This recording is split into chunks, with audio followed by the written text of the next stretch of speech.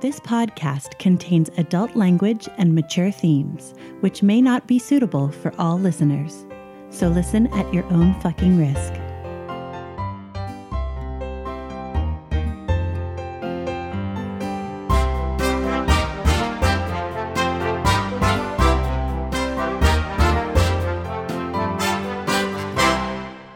Welcome to Essential NPCs, the podcast where we sample some of the best And possibly some of the worst. tabletop RPGs. I'm Tommy. And I'm Addie. And you're listening to Series 5, Episode 10, Visiting Hours. And let's start it off with an announcement. So you guys probably already guessed this, but we are confirming that we are going to Gen Con this year. So we will be there all 4 days, most of the cast actually, and we will be hanging out and make sure that if you're going, that you check out what we're doing on Twitter and come and meet us. We might have some treats for you guys if you show up. We had a great time last year. We got to meet a couple of you guys. It's a ton of fun getting to talk to the fans, and we're going to try and be as active on Twitter as possible. So, like, if you guys have any suggestions while you're there, like something that we should check out, definitely tweet at us. We are at Essential NPCs. That's it for announcements. So let's move on into Words with the GM. Hello. Hello, GM. Hello. This Words with the GM is about Series 5, Episode 9, Road Rage. We get into a whole bunch of trouble on the 405 with the blessing of some gangers and with, spoiler alert, D'Artagnan in tow. Yeah, it's an episode where everyone gets to kick a little ass. You got Boomer getting zapped by a lightning bolt and not caring. You got Bumbles controlling 2 cars and like saying "fuck you" to some machine sprites trying to screw with him. You got Mouse just completely decimating that Technomancer in the Matrix, and Nim slinging spells and ripping the Mac Hellhound in half. I mean, you guys really knocked it out of the park. It was great. It was a lot of fun. We weren't the only ones who kicked ass. D'Artagnan was like integral in acquiring us a new vehicle. Yeah. It seemed like he could do no wrong. Did I just miss those dice rolls or? Well, I'm of the philosophy that your life will be a lot easier as a GM if you don't really concern yourself with rolling for NPC on NPC action. Seeing if one NPC convinces another, or, if a cool, like, street samurai ninja dwarf can jump up on top of a car and, like, break through the window and stab some folks. Like, we've talked before in the past about the merits of cinematic combat, and while I do that on occasion, I almost always make it so when an NPC is going up against another NPC, I just kind of decide narratively what's going on. NPCs are almost always in like kind of a cinematic mode where I don't make them roll. I just kind of decide like how it works out. And whenever I'm building an encounter and you guys have like an NPC helping you out, I kind of build a subsection of that encounter that like is for the NPC to deal with. So you guys can see that they're helping. You guys can see that they're like important to the fight, but they're handling an aspect of the combat scenario that is kind of separated from the rest of you guys. Yeah, I've done that as a GM too. Though I'm probably about half and half. But I do think that there are some merits to rolling from my perspective, because sometimes I don't know what's more interesting narratively, or I don't know who would win out because they're, like even, or there's more on one side than the other. But something I won't do is put that NPC standing next to a PC fighting like the same guy. They always have other people to deal with. Yeah, a lot of that is twofold, because you don't want an NPC to steal the show. You don't want them to be a badass and win the day for the PCs. You take away all of the player agency. So one way to prevent that is actually to make them roll, or if you're not going to roll for the NPCs, then make sure their objective is separate from the PC's objective. So they're helping without taking away the player's opportunity to succeed in their own right.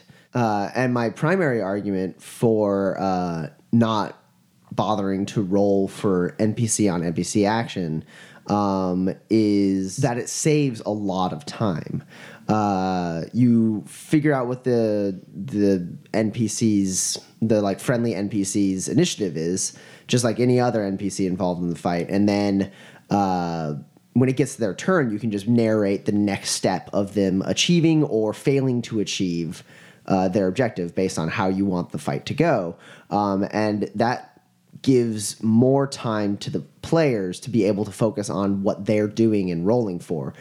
Because you only have so much time in a session, and you don't want a combat to draw out forever. And one of the like quickest ways to cut that down is to only roll when it directly affects the PCs, and then just kind of GM fiat what's going on with the NPC on NPC action and just decide narratively what you think is most interesting. And it's a good way to balance an encounter too. If it turns out that it's going too easy for the players, have the NPC need some help. Or if it's turning out that the players are having a lot of trouble, have the NPC like succeed at their goal and be able to like help out and save the day, because that can help build the relationships between the PCs and the NPC in the midst of the fight, because either the PCs save the NPC's life or vice versa. But you're right, there's merits to rolling as well. I do it on occasion too, because you don't always know exactly what you want to go down in every situation. Yeah, it's a useful tool to have, and it's okay to give yourself permission as the GM to do it. Because I know some tables might point it out as like a, hey, that's not fair. They're so cool. Or how did they do that? It's impossible, or whatever. And, you know, instead of like being nervous about that, you can just be like, well, I wanted you guys to be able to do what you needed to do, or something like that. It's one of those things in the toolbox that you can use the most frequently. But that's enough words with the GM. Goodbye. What was your favorite part? My favorite part was the typical GM, you have an idea of things going one way and then they go a different way. I had built in rewards to this encounter. You get all that cyberware stuff, and you get the information you're looking for. And I made sure to mention that the enemy team had a PyTac, which is like worth a crap load of nuyen, and it's something that you guys would never really have the money to invest in. I built in all these things for you guys to get, so that like, even though you're doing this job like for free, you're still being rewarded. What I didn't anticipate was for you guys to get the Mac Hellhound. I knew that Bumbles was going to try and get the Mac Hellhound, but I honestly didn't think it would survive the fight. I was ready for it to for the drivers to try to get away, and then D'Artagnan kill them as they're veering off the highway, and then they crash or something like that. Create a scenario where you guys don't get the Mac Hellhound, because Bumbles with a Mac Hellhound could possibly be terrifying. And I had to, as a GM, decide right then, do I want to willfully deny you this thing that you've kind of earned, and figure out some reason why you can't take it? Or do I just want to let it go and let you guys have a Mac Hellhound, because there's no in-game reason why you shouldn't succeed to the point where you can drive that thing out of there?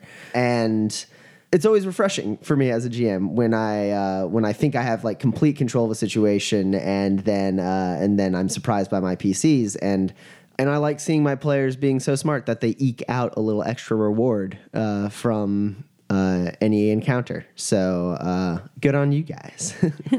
What about you? What was your favorite part? Mine sort of piggybacks on that. It's that we were smart. I love it when we play not only to our strengths, but come up with a plan that allows us to win without like a protracted fight. You know, like separating the hellhound from the from itself, bifurcating it with a magic wall is kind of amazing. It neutralized a huge threat, and then also painting the explosives on the highway was also like really great because it was a way to put everyone on the other side of this conflict on the back foot right away. There was really no way to avoid fighting in this episode, but there was a way to fight smart, and we came up with a way to do that. And that is always really satisfying. Yeah, you guys came up with a really good plan and kind of like did a surgical strike. And good on you guys for coming up with a really good plan and executing it flawlessly. Yeah, that's why it's my favorite part. But that's enough chatter for now. You guys are still getting away from the scene of the crime right now. Maybe you're not out of the fire yet. So let's move on in and listen to Series 5, Episode 10, Visiting Hours. Enjoy. It started how it always starts. New team, new Johnson, new job. Except this time, it was different. First, the runners. You got Mouse, tiny sweet girl, more than a little funny in the head, but that doesn't matter much considering she's the best fraggin' Deca I've ever seen. Then there's Cashmere, about as green as they come, clearly out of his element. But when the cards were down, that boy proved to be one hell of a mage. Then you have Bumbles, Elf, Dryad, Eccentric. If you're being polite, he commands an entire arsenal of drones with enough firepower to level a whole fragging city block. He's the kind of runner you hope you don't need on a job, but if you do, you're fragging glad to have him around. Then there's me, a big red Oni named Boomer. My specialty is sneaking in, geeking anyone in the way, and, as the leader of the group, keeping those three in line. Next, the Johnson. On the surface, sounds pretty straightforward. The next runner called Pretty Bee. Fell off the grid a few years back, but I didn't ask why. I'm a professional. In our line of work, people are entitled to their secrets. Weird thing was, he was paying us hand over fist to help people. Had us clearing out ghouls from the sewers in Redmond, for frag's sake. Like I said, weird. But it's not often you get a line of jobs with a little bit of honor in them. So I was on board from day one. After a while, we earned Pretty Bee's trust, and he let us meet his employer, Lawrence Whitmore. Mr. Whitmore was the last genuine anti-establishment businessman, according to my friend Doc. Publicly, Mr. Whitmore had retired a long time ago when he was like really young, but he didn't really. It was all a ruse, and in secret, he started shadow running against the corporations. When he got too old to keep running, he switched to being a Johnson and hired a team of runners to continue the work he started. But not us. We come way later. The runners he hired back then were Bryn's team. Bryn, his sister Enna, an elf named Lariel, and an adept named Jason Black. Bryn told us that all of them had died a long time ago, and that's why Mr. Whitmore was looking for a new team. And that's when he found us. We could continue his mission to protect those who couldn't protect themselves, especially from the corporations. I learned from Doc that when you have the chance to do something good for somebody else, you should do it. So of course I agreed to help. Unfortunately, no good deed goes unpunished, and no organization rises without inspiring a rival. Havoc 66 arose as a dark mirror to Whitmore and Bryn's work, led by a madman called Hellion. It didn't take long before Hellion found out about us, and we learned that there was quite a lot that Whitmore wasn't telling us. Like that Hellion was actually the not-so-dead Jason Black, the very one that used to run with Bryn. Hellion had turned on his old team, slaughtering them as he defected from Whitmore's cause, which we would learn much later was because he wasn't just operating alone. See, the funny thing about magic is those of us who are able to harness it are as much under its influence as it is under ours. Hellion had gotten into bed with the wrong kind of spirit, a toxic one. The spirit drove him mad, desiring only destruction. It took Whitmore's anti-corporation agenda and perverted it, causing Hellion to see violence as the only solution. But before we had a chance to prepare for the coming onslaught, Hellion made his move against the corpse and Whitmore. He broke into the estate and murdered Whitmore right in front of us. Then he stole Whitmore's personal shuttle, blasting off into space. Hellion had set into motion a series of events that gave him the opportunity to hit the corporations where it would hurt them the most. Now, the thing about AAA Corps is they're much too big to take down. That said, they did put quite a few of their eggs in one basket, Zurich Orbital Station. The station was, a seat of power for the AAAs. The Matrix, their bank, and even the corporate court was housed there. Like I said, a lot of eggs in one nice mid-sized space basket. Hellion's plan was to take over the station and crash it on Seattle. Not quite an extinction level event, but certainly a global catastrophe. Naturally, the only reasonable thing for us to do was follow him up into space and stop him, which we did. Sort of. We definitely took Hellion out, just not before he had done enough damage to the station to send it careening earthward.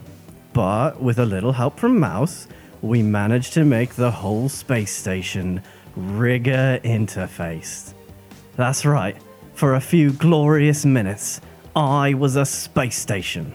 While rigged in, I had to break poor Zurich Orbital apart. It fell into the ocean in little bitty pieces, causing basically no damage at all. And we became global heroes. Except no one knows because we're Shadowrunners, and the Corps would love to pin this on us. So we decided to lay low, in Whitmore's mansion. It was the only sensible choice. That's where we've been since then, keeping our heads down while Bryn lines up the next job. And that's where I come in. This crusade Whitmore started is more than just a mission. It's my legacy. My name is Nim, and Lawrence Whitmore was my father. Whitmore sacrificed everything for his crusade against the Corps, including his relationship with my mother, L'Oreal. I never understood how he could just neglect us for his greater purpose. When I was old enough to join his team, he didn't offer, and I didn't ask. Some people would consider that a lucky break for me if they knew what happened next. When Jason Black murdered my mother, I faked my death and fled overseas. And it wasn't even hard, considering my ability to magically impersonate literally anyone I meet. I needed to start a new life as someone else, to get away from him and, well, everything. I never understood how important my father's mission was until after he died. And then it was too late. It wasn't really a decision to come back to Seattle. It was something else, an imperative. I have to try to make things right in whatever way I can. I returned to the manor and met Bryn's new team. And apparently the mage they've been running with, this Kashmir guy, ended up just like Jason. He turned toxic, betrayed his team, and ran away. I can understand why they've had some trouble trusting me. It took me this long to start letting people back into my life after a toxic mage tore it apart. Hopefully, they're not as slow on the uptake. The last time we left Crash 3.0, they had tracked down an assassin from the mysterious Masashi clan named D'Artagnan.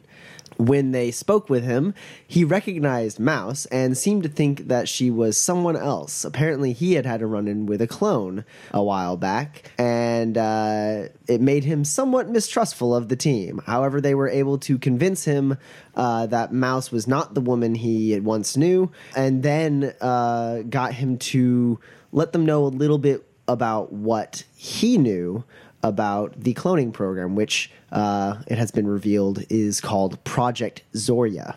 in order to truly see if he could trust the team, he pulled them in on a job he was working on to hit an Evo shipment of a bunch of standard, resupply for the headquarters, but that he believed had an unregistered unit of cargo that was going to be sent to Project Zoria. The goal of the mission was to disable the convoy, plug Mouse into that cargo container, and see where the coordinates for shipping led them, so that they could find where Project Zoria was physically. And they did that, taking on a Mac Hellhound and a GMC Goliath, and Bumbles actually managed to get away with the front part of the Mac Hellhound. The trailer was separated in the fight. The team split up. Boomer and Mouse in Spot going one direction. Nim and Bumbles in the Hellhound going into the heart of Redmond to stash it with the Red Hawk nukes. And D'Artagnan hopped on his motorcycle and went another way. And you guys are still getting away from the scene of the crime. It seems like you guys got a pretty clean getaway. Mouse and Boomer had time to look through the random crates you grabbed to cover your crime. And you guys found a significant amount of cyberware and some bioware stuff. And also Mouse was able to decrypt the location that the Project Zoria shipment was going to. And it appears that Project Zoria is at the bottom of Lake Washington. You guys, as you're all making your getaway, D'Artagnan does send a message to all of you saying, double check, make sure that you don't have anyone following you, and meet back at the kennel as soon as possible. Roger that.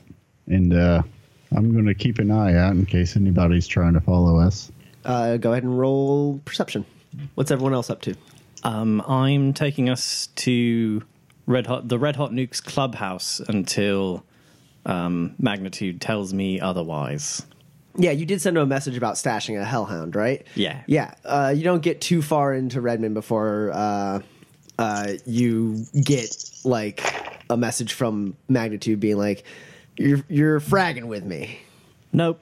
And then he waits for a minute and then is like, "This address." I go there and the Mark 6 cloaks and meets us there. We drive in our Sprinter van. Right. So you pull up, you see Magnitude in front of a garage, and you pull up in what looks like a cargo van of some sort, and he looks at you and is like, "What the frag?" He apparently brought some boys to take a look at it. He's got 4 guys with him. Wait for it. I'll step out of the vehicle and then, smiling at him, take my hand off.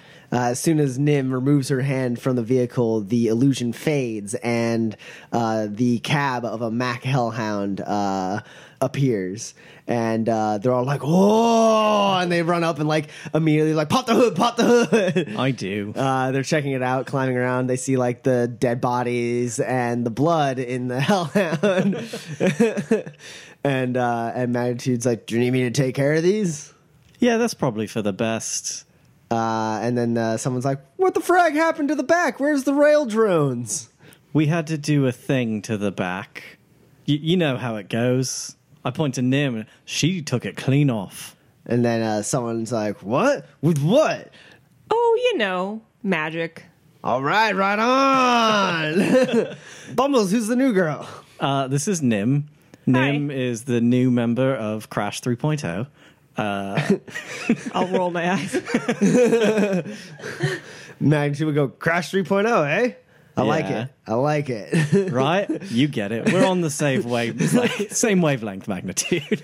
And they load up they're like, "All right, well, let's get in the garage quick." And you guys load it up. And then Magnitude says, "So what's your plan with this thing? What are you going to do?" Well, I've thought long and hard about how to turn it into a submarine, but that is unfortunately not quite practical. Long and hard meaning 5 minutes on the drive. It's in a lake. Let me think. I can think about a lot of things in 5 minutes. So I am sadly going to have to sell this magnificent beast. Sell, you say? If you're in the market. Think I might be. Let me take a look. And he does a show of like checking the tires and like, looks at like the split hydraulics on like the back where the cab got ripped off and everything. And he like is nodding and he's like, oh, I'll give you 88.5. That sounds good. All right, yeah. I mean, she's got some good mods on her, and we got the parts to put some drones together to get those rails back in place. And this will be a hell of an addition to the fleet. Yes, it will. I can't wait to see this thing rolling around Redmond. Yeah, and he sends you 88,500 new yen. Cool. And then they get to work like messing with the electronics and taking the license plate away and repurposing this thing so it can't be traced. They're scrubbing off all the Evo logos. So that's Bumbles and Nim. Anyone else up to anything? I got a 3 in my perception. Yeah, you're keeping a lookout. You guys went down into Renton. And you're kind of doing like a dipping down all the way into Auburn, and then you turn around and like move your way back up towards Bellevue, and you're pretty sure that there's not anyone tailing you. All right, good. I guess we just make our way back to the kennel. So while we're driving away, I'll do the standard cleanup of proof we were there. Yeah, I mean, you scrubbed the cameras and all that. Yeah, and then I'm gonna get to work on owning this PyTac. Yeah, that doesn't take you very long. You very gingerly pop the front off of it. It's about the size of a deck of cards. You rework the wiring, and it's now it's yours officially. Cool. You can plug it right into your deck. What is that, Mouse? Oh, it's a PyTac. It's a tactical sort of like DNI thing where you. Why are you making that face? Oh, shh. I know what it is. I just wanted to confirm. Thank you, Mouse. Oh, you're welcome. That's beautiful. Do you think Nim could help me bedazzle it? You can do whatever you want as long as I can use it. Well, I mean, it works best if it's in my deck. Good eye. Yeah, bedazzle it. I don't care. She'll help you. Yeah, sure. Yeah, the PyTac will give you all +2 to perception tests, +1 to sneaking tests. Each of you can choose a combat skill and gain +1 in it.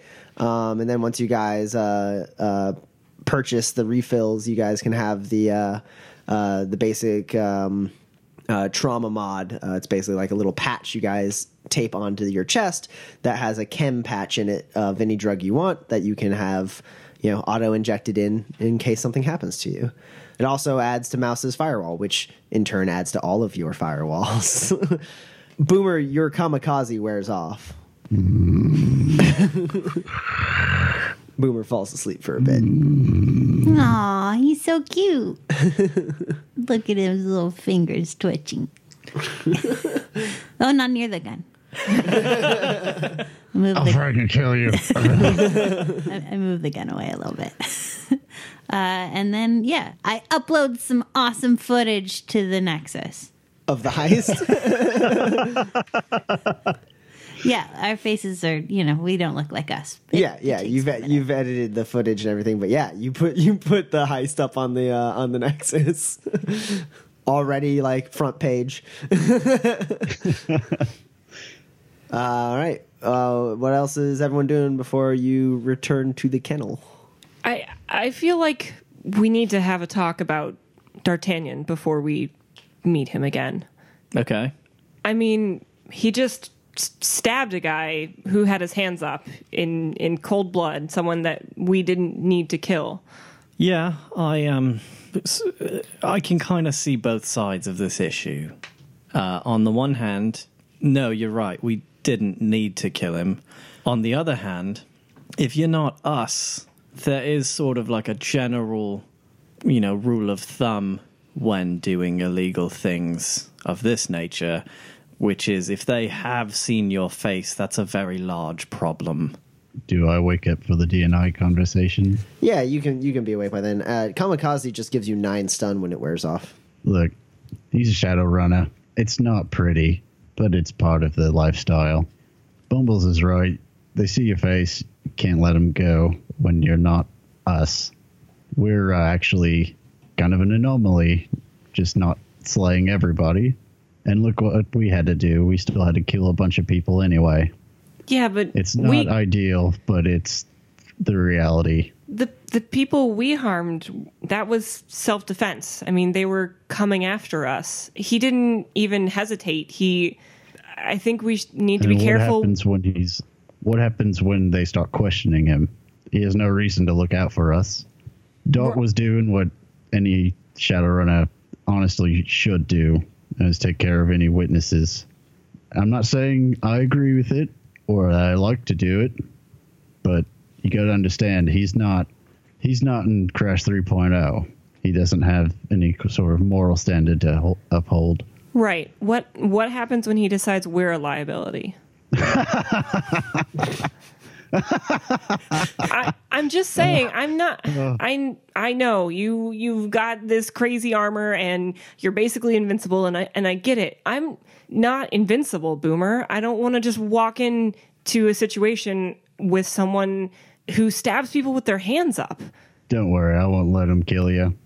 Besides, if he thinks we're a liability, well, I think it's safe to say he becomes a liability, and all bets are off. I see where you're coming from, Nim. You know, Mouse frequently stays in the car, and Boomer is an unkillable monster man on Kamikaze. Thank you. But, you know, before you joined this team, I also frequently walked into situations wearing a suit where bullets were flying and people were stabbing each other and kicking people across the room. You could do what I do, which is to come up with a large series of redundancies should someone kill you that does make sure they pay for it. I don't know if that's very helpful in this situation particularly, but, you know, it's how I cope. Look, I know I haven't always been team-oriented in the past. This isn't just about my own skin. I just think we should be careful with the information that we give him, and I think maybe I misjudged him the first time around. Oh, we should totally be careful. We can't trust him. I mean, you guys remember that, like, the first thing he did was, like, almost stab me to death, right? That's just... Remember when he almost stabbed Mouse to death? Yeah, I mean, I thought we could get over that. We weren't going to let him stab you, Mouse. I just thought that, you know, like, that was something we needed to overcome, and then we could, you know, not be BFFs, but, like, you know, we could work together, have, like, a good working relationship, and scratch his back, he scratches ours, and... I think... To be honest, that's a good working relationship in the shadows is not killing each other. You don't always pick your Johnson, but that's what he is. It was his job. We'd be double-crossing him if we didn't share. We'd be the bad guys. And we'd also miss out on some important leads. I think your point stands, though, Nim. We go into it with both eyes open and, you know, all the drones and stuff. Also, he's still the only one who knows where Mr. Boonin is. Yep. But as soon as we get what we need, we don't have to keep working with him. We'll cut off all ties. Do we even know that Isaac Boonin is still alive? I don't think there was a reason for him to have died. I wouldn't rule it out at this point, but... Wait, why? I agree it's not Did very he say likely. something? No, I just think he's maybe a little more unpredictable than we thought. I'm pretty sure we can handle anything that comes at us. You know, both weaponry and intrigue and very good kicks. Yeah, so me and Nim hop in the Mark 6 and go to the kennel. Also, Spot goes to the kennel. I'm driving both of them. Yep. You guys arrive at the kennel at the same time because Bumbles is coordinating it. There's a bunch of bikes parked out front. You do recognize D'Artagnan's motorcycle parked out front. You guys pull up. You go in. Yeah, we head in. All right. Yeah, you walk under the sign as the poorly animated hellhounds appear in a burst of flame in your AR to advertise the bar. You walk underneath them, open up the door. You see it's pretty much the same scene, if possibly a little more rowdy because they've been dusting up with the with Knight Errant. There's a couple people who have like obvious wounds. They have like cuts on their face, or like there's one dude whose arm is in like a belt, but like has like a bullet hole like through the forearm, and he's just like wrapped like a rag around it, and he's drinking with his good arm. They all seem to be like swapping stories about like, you know, tricking the cops into crashing each other, stuff like that. You guys walk in, and over in the same booth he was in before, D'Artagnan is sitting there, and he has a pint of beer in front of him. He's sipping, and he like kind of raises 2 fingers to wave at you. First round's on me, Chamas. Good job out there. Boomer buys around. I'd like to sense the room one more time before we approach. Sure. There is a spirit that wasn't there before. It seems to be hanging out nearby one of the previously identified like awakened people. And the mood you get is violent revelry to the max. Kind of hits you in the face. Yeah. Everyone's having a really good time. There's like a slight like wisp of a little bit of like sadness, like maybe they lost a couple people, but they're not, you know, but they're drinking the wake away, you know, that kind of thing, talking about their good stories, trying to be like positive about it. You know, they died as they lived. Yeah, go ahead and roll a sensing, see if there's anything else you pick up. 4 hits. Yeah, I mean, you see people's cyberware, you see the awakened people, you see D'Artagnan has a significant amount of cyberware, and yeah, nothing else too crazy going on. Yeah, we go sit in the booth. Okay, you guys walk up to D'Artagnan. He's sitting there. As you guys like sit down, he raises his mug, and he's like, "Cheers." Cheers, mate. And he clings with you guys, takes a drink, sits down, and he goes, "You guys held your own out there. That was good. Yeah, we're pretty good at our jobs. I was glad to have you 4 on the team. I don't think I could have gotten a better team for that job. What did we find out?" He asks Mouse. Oh, I sent him the data packet. It looks like they're in the middle of the lake. Huh. He kind of scratches like his beard a little bit and goes, "Underwater base, huh?" And he kind of grins and he goes, "Cool." And he, you know, swipes that data into some folder in his AR, and he looks at you guys again and he goes, "Well, we're family now, bound by battle. And you had questions about the Great Corruptor. I don't have the answers, but I can speak to my master and see if I can get you access to my home. That would be very good. It could take some time. There's a lot of bureaucracy, and like I said, I'm an outsider, so I don't have a great deal of pull." If you could sort of pass along that it is, you know, not an emergency, but sort of time sensitive. Right. Well, if you have firsthand knowledge of the Corruptor, then I imagine they'd like to speak to you. That's good. That's very good. So I'll contact you when I have an answer on that front. And regardless of if the Grand Master sees fit to give you audience, I know where I'm setting my sights next. And if you 4 intend to go to Project Zoria and shut it down, I'm with you. Good to know. I've sort of been working on a plan to get to the underwater base, but it's going to take me a little bit of time to build. All right. Well, I'll be busy speaking with the elders. Hopefully, it won't take me more than a week or so. Be in touch. Let us know if there's any way to expedite that. Of course. Oh, there was a whole bunch of like loot. Do you want any? No, I have no interest in that. This job wasn't about money for me. It's about finding Echo. And thank you for helping me along on the next step. I'll be in touch. And he finishes his beer, sets it down, and he like kind of stands up and gives you guys like a little bow, and then goes to leave the bar. I think we wait until he's gone because it's awkward if you say goodbye and then walk out next to each other. But I think we do leave. Right, no one wants to stay and hang out. No. No, thank you. We should go. Well, can I at least get a roadie? I mean, yeah, Yes, sure. you can have 2. I will buy you two pints if we can leave. Deal. I buy Boomer 2 pints. And you guys walk up to the bars, and someone like stumbling on a stool like turns and sees you guys and is like, Crash 3.0! Yeah, I give him a high five. Yes, apparently that's our name. Yes. Yeah, and you guys grab some road beers and head out. I See, drive it's us not home. illegal because I'm not driving.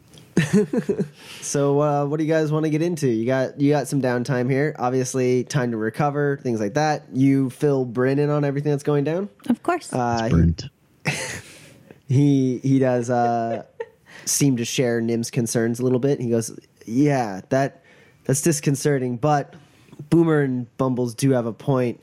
We never explicitly told this D'Artagnan not to take lethal action in unnecessary terms. He's just being an assassin, really, which is what he is." Not everyone has the backup of a very talented Deca and Technomancer to make them disappear from all public record. Like I've said before, in what your contacts have said, he has plenty of friends in the shadow community. So I don't think he has a reputation for betraying people that he works with, at least. So you should at least be safe on that front. But keep an eye on him and maybe teach him how we do things. If he's going to be working with us, he needs to fall in line. I agree. All right, so now that that's settled, Bryn, if I could have the hub, and I go over to it, and I'm like already gesturing towards it as if I have the screens. He sits there and like crosses his arms and smiles as you sit there struggling to do it. And fine, I just won't tell us all about the toxic spirit that's in control of Kashmir that also had Hellion. He presses a couple buttons in his AR display, and now you have control of the hub screens. Great. And I, badoop, throw the very detailed photographs of the Great Corruptor mark in Kashmir's room. And I tell everyone, so everyone but you, Bryn, knows about Sprint. the Great Corruptor that Dart has told us about. I believe that it is the same spirit that took over Jason and is now got its claws in Kashmir. I found this in his room. You found one of those here. Yeah, and then I stomped it a bunch after I took a picture because it seemed bad to leave. Oh, Bryn takes a seat and thinks about it, and he goes, Nim, you should maybe go into Kashmir's old room, see about cleaning up the astral signatures there. And Jason's. And Jason's. Also look for any of these marks. I don't know if they bear any astral significance, but if there's one in Jason's old room, you might want to cleanse that as well. And he like kind of ruffles his hair a little bit and goes, all right. And this D'Artagnan, he seems to have information on this entity. He knew about it. He said his clan is very much aware of this spirit.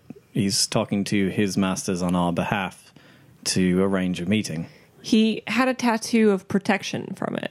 Well, I guess that thread is worth pulling. All the more reason for us to try and maintain a relationship with this D'Artagnan character as long as we can. I just... Thank you, Bumbles. Nim, if you could just do that when you get the chance. And he kind of like gets up. I'm gonna go look into underwater bases, I suppose. And then he I have some thoughts on that. he goes presumably like towards his bedroom or the study. As he's walking out, I'll walk over to him and put my hand on his upper arm and say, Bryn, I'll take care of it. Yeah, I know you will. Just let me know what you find. Okay. And by the way, it's Brent. What? It's Brent Are you saying that in the DNI or are you saying it out loud? in the DNI. Okay. Bryn goes in and gives Nim a hug and kind of pulls back for a second and like puts on like a brave smile and goes, you think you're clear of something? And then it comes back. And then he leaves.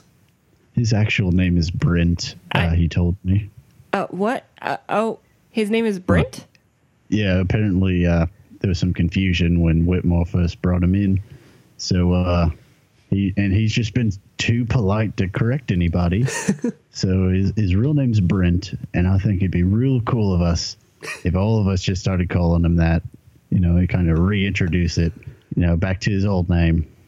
It's the least we could do for him. I don't think that's a real name. No, he told me himself. Wait, has he not told you? I thought you two were dating or something.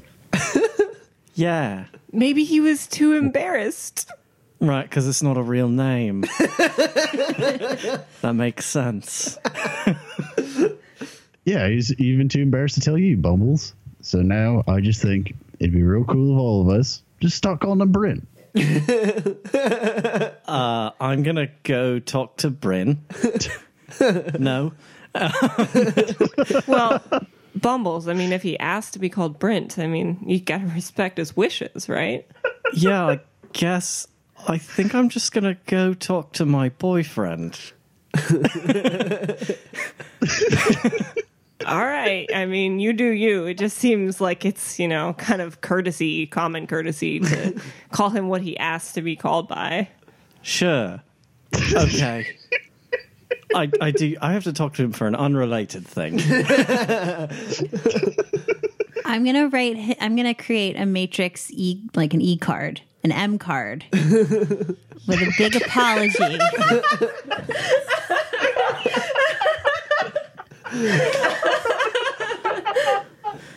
It's like, I'm so sorry, like, our deepest apologies, da-da-da-da-da, we love and respect you so much, da-da-da-da-da, you will always and forever be our Brent.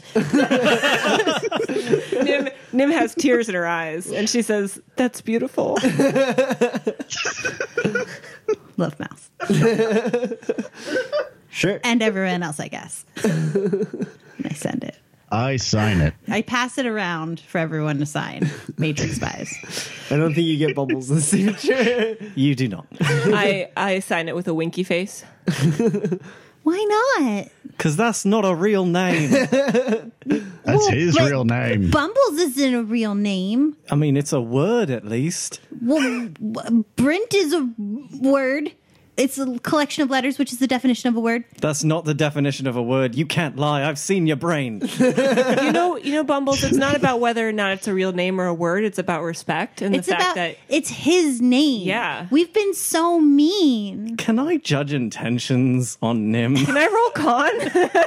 You can't. so like you definitely. I don't think you know that she's lying per se because she's really good at it, but like you're also not stupid. And you're like, something is going on, and you do have enough like understanding of your team to be like, I feel like Nim's in on it, but like it doesn't look like she is. She's being really genuine right now. Okay, I'm gonna just to Nim. I don't know what you did. I think it's fantastic, but Brent's not a real name. Bumbles, just sign it. It's mean. It's from us all. Even Doc signed it. I scribble. I'll fix it. I think there's interference with your display. Sure. Yeah, I am actually going to talk to Brent. Yeah, you get there. It arrives there just before you do. He's sitting there. Doesn't seem to be doing anything like in the Matrix. He's actually, you find him in the library. He's reading one of Whitmore's logs. Is it one I've read? Yeah, it's about like the forming of the first team. Oh, that's a good one. He looks up and he goes, and he like closes it on his thumb. How's it going? Pretty good. Your name's not Brent, is it? What? No. Okay. That's not our name. That's not a real name. That's what I said. That's not really why I'm here. So we found a bunch of cyber goo and spools of nerves and stuff. So I'm going to go get very invasive central nervous system surgery from Doc. And I just wanted, to let you know and then give you a hug. because of the surgery. Yeah, he gives you a hug and a kiss, and he goes, "Well, Doc's pretty good. If he needs some of my sprites to like enhance his gear, just let him know to contact me." Hold on, and he presses something on his AR display and like opens it up and goes, "What the hell? What's going on? I don't know. I'm gonna. Is that why Boomer keeps saying Brent? Probably. I just thought he forgot my name." And then he looks at it for a second and he goes, "Okay, all right. You know what, Bumbles? Call me Brent for a bit." This is such a weird place. Just it's bad when I'm saying that. Just around the team. Just keep calling me Brent. Sure. Brent. Ugh. He leaves the journal on the table and walks out with you to take you to the hatch before you go into the Orc Underground. Yeah, I give him a kiss goodbye. It's very sweet. Bumbles, wait up. Oh, Boomer, you're going to go get work done as well. Yeah, I'm going under the knife. But Doc's good, so I'm not too worried about it. All right. Well, offer still stands. If he needs any sprites, just have him give me a call. I can send some through. Yeah, we'll let him know. Wait, are you guys going to go see Doc? Yeah. Yeah, want to come Yeah, with? let's go. Hey, Nim, do you want to go to the Orc Underground? I got a couple things to do. I'll see you when you get back. Cool. Bye, Brent. Bye, See you, Mouse. You guys leave. He locks up the hatch behind you guys. Nim, do you go to the rooms? Yeah, so I want to check out Cashmere's room and Jason's old room, but I also want to take a look at each of the team's rooms. So Mouse, Bumbles, Boomer, my room, and Bryn's. I want to check out a lot of rooms. Sure. Yeah. You walk around kind of feeling out the astral. It's pretty good around. You get to when you go to like Cashmere's room, you are hit with a bit of a background count. The like mana around here is a little warped, a little tainted. You're at like a -4 to all magic actions while in there. It feels wrong. It feels it just feels perverse. Ugh. Yeah, it just kind of like seeps into your body, you know. I don't know what this kid did, but it was not good. And like as you get to where like Bumbles kind of like scraped away that mark, it's like it gets a little heavier, a little more potent. But with some time, pretty easily you can like start to clean that astral energy and like infuse this room with like a more stable background count, so that eventually you can lower that -4 down to 0. I will do that. Yeah, it takes you a little bit of time. And then through all the other rooms, everyone else's room seems fine. And you eventually get to Jason Black's room, which has like dust on the handle even. And I hesitate before I go in. then you reach out and you turn the handle.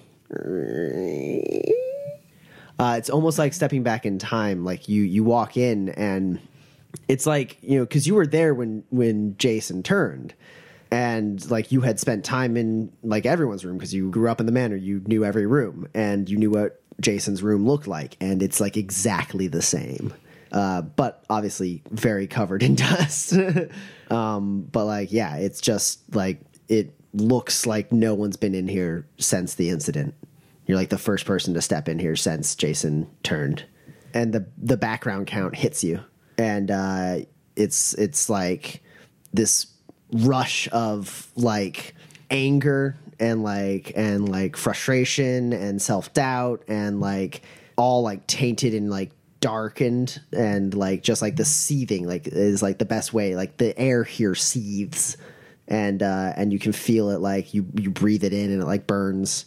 And yeah, you're at like a -8 for all magic actions here.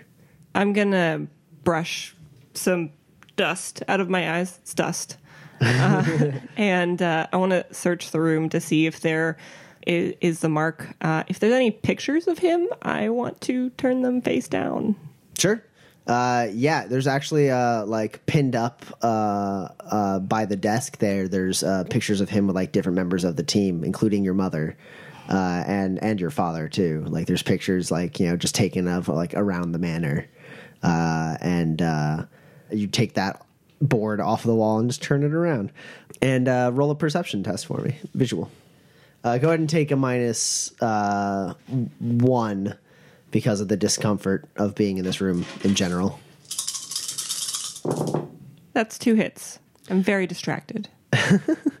It takes you some time, a lot longer than you want to be in this room. You may even have to like step out for a second and get like a breath of like fresh air before you go back in and keep looking. Eventually you find what seems to be like a photo album in like the bottom drawer. And that's when you like, as you open that drawer, you like you get hit with like the most potent of like the energy, and it almost like burns your hand the way it feels. Like you know it's not like that's not what's happening, but like it's like your aura is like just constantly being peppered by this like by the feeling of this room. And you reach in, you pick up the like photo album, and it's like clasped. And you undo the clasp and you open it up, and it has a bunch of like pictures like that have been taken through like all the years like since he joined the team, basically. When they were younger, when you were younger, all that stuff. Every single picture has everyone's faces scraped off, like he had taken like a knife and just kind of like scraped the ink off of each image so that everyone's faces are just white. And on the inside of the front cover of the photo album, you see etched in, probably with the same knife, the symbol of the Great Corruptor. I'm going to pause and kind of take a breath and close the photo album again and take it down to the sitting room, to the fireplace. Sure. So I'll turn on the fireplace and look at the album and say, I'm sorry, Jason, I wish we had known for your sake as well, and throw the book into the fireplace. Cool.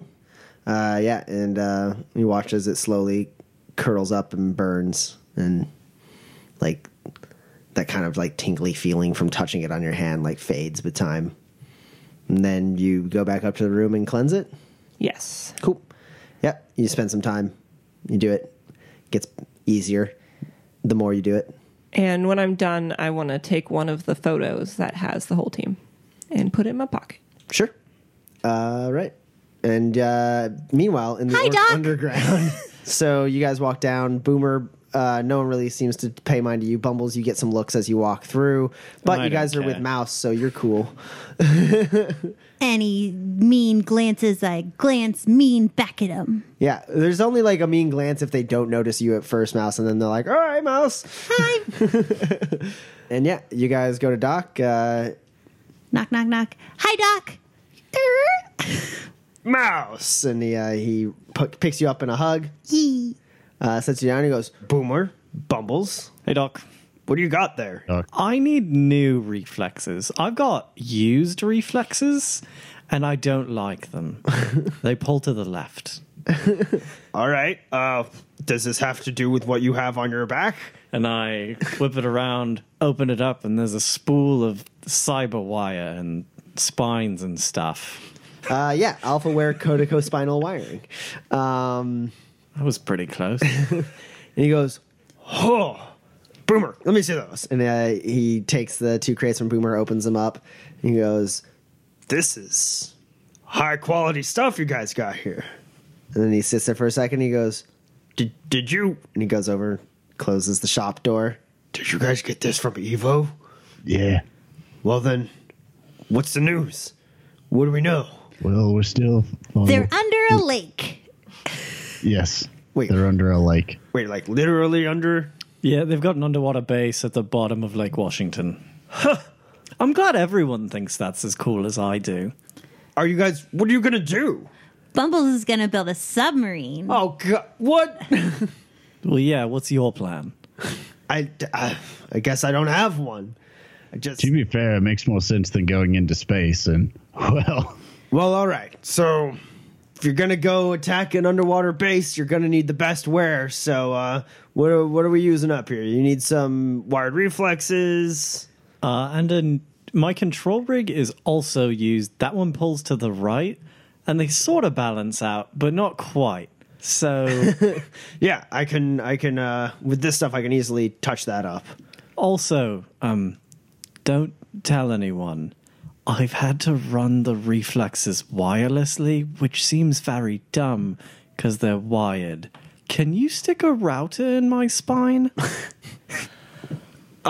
Yeah, I can put an internal router in. There's no reason to be ashamed, Bumbles. You know, plenty of Shadowrunners are forced to run their reflexes wirelessly. That's so dumb. It's so dangerous. It is, but you got Mouse backing you up, so there's at least that. I'm going to watch the news. Mouse, you see a news report about the attack on the Evo, on the Evo caravan earlier today. I'd also like to get some upgrades done if you can, Doc. See, I've been hitting the gym, but my nutrition is terrible. Can you put these extra muscles in me? Also, I too would like to switch out my my reflexes just for something better. Yeah, I can do you both up. Let me see. And like you guys kind of talk through everything you want. Bumbles, you're making your control rig and your wired reflexes not used and adding an internal router. Boomer, you're improving your muscle replacement modification as well as upgrading your wired reflexes to beta wear. He sanctions off all the stuff he needs for that. There's still a significant amount of it left. And he basically says like, all right, well, for Bumbles, you're looking at about a 18-hour procedure, and for Boomer, 26 hours. Oh, that's not bad at all. Bryn said he could send sprites if you give him a call. And I can help, but also how much money could we get for that rest of that stuff? For all the rest of the stuff? Yeah. A lot. Cool. Can I have it? It's your guys' stuff. Cool. Bye. I pack it up and I go sell it. yeah, I mean, but Doc can like appraise it and like forward you the money because he'll just like use most of it and then sell the rest. Yeah. So, yeah. What are you planning on doing with all that money? And then I'm gonna go sell my deck. Mm-hmm. I'm gonna buy a new one. Sure. All right. So I think you're a little busy for at least Bumbles' procedure. So you can't really help out Doc during that. But yeah, you get enough from the money, or you get enough money from selling all of the supplies and selling your deck that you can definitely buy the next what you're going for, the Shiwaze 5. Yeah, you have enough, and there's like 8,000 left over after all that. Yeah, I give the rest to Boomer because he keeps on not taking money, and I think that's silly. Well, I don't need it. I got a salary. I gave it to him anyway. Happy birthday. Actually. Oh, how'd you know it was my birthday? What? It's your real birthday? Yeah. Happy birthday. Well, thank you. I think you're the first person to ever say that. Aw. Bumbles, you're in the operating room. Doc is like, scans you, sterilizes everything. And as he's doing, he's grumbling, I need a sprite. I don't need any sprites. I mean, he didn't say need sprite. I'll show him a sprite. They say never do surgery angry. Yeah, and 18 hours later, Doc wheels Bumbles into the recovery room, puts his unconscious body in the astral healing tank. So Bumbles is floating there with in a tank with a respirator, feeding him air, and an IV feeding him nutrients. And he's just kind of floating there in this like green bubbly goop. He looks so weird. I love it.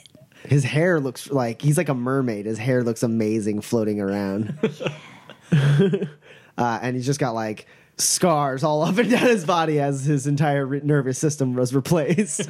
But you over the course of time, like you can watch as like those scars like supernaturally heal and leave no mark.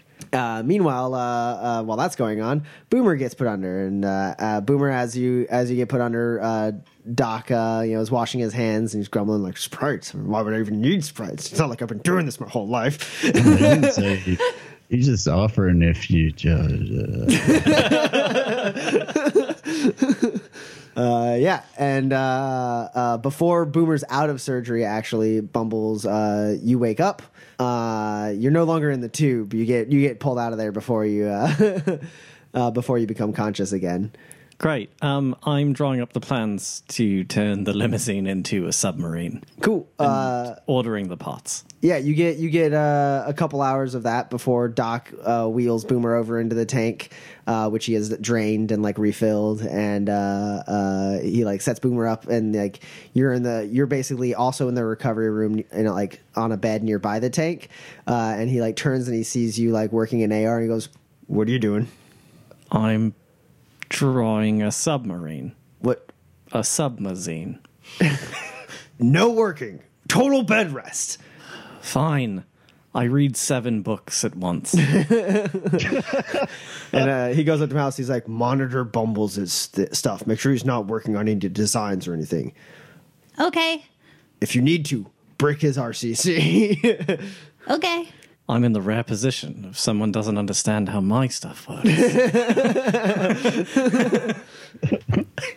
Yeah, and you can see that Bumbles is just reading books, which is, good enough.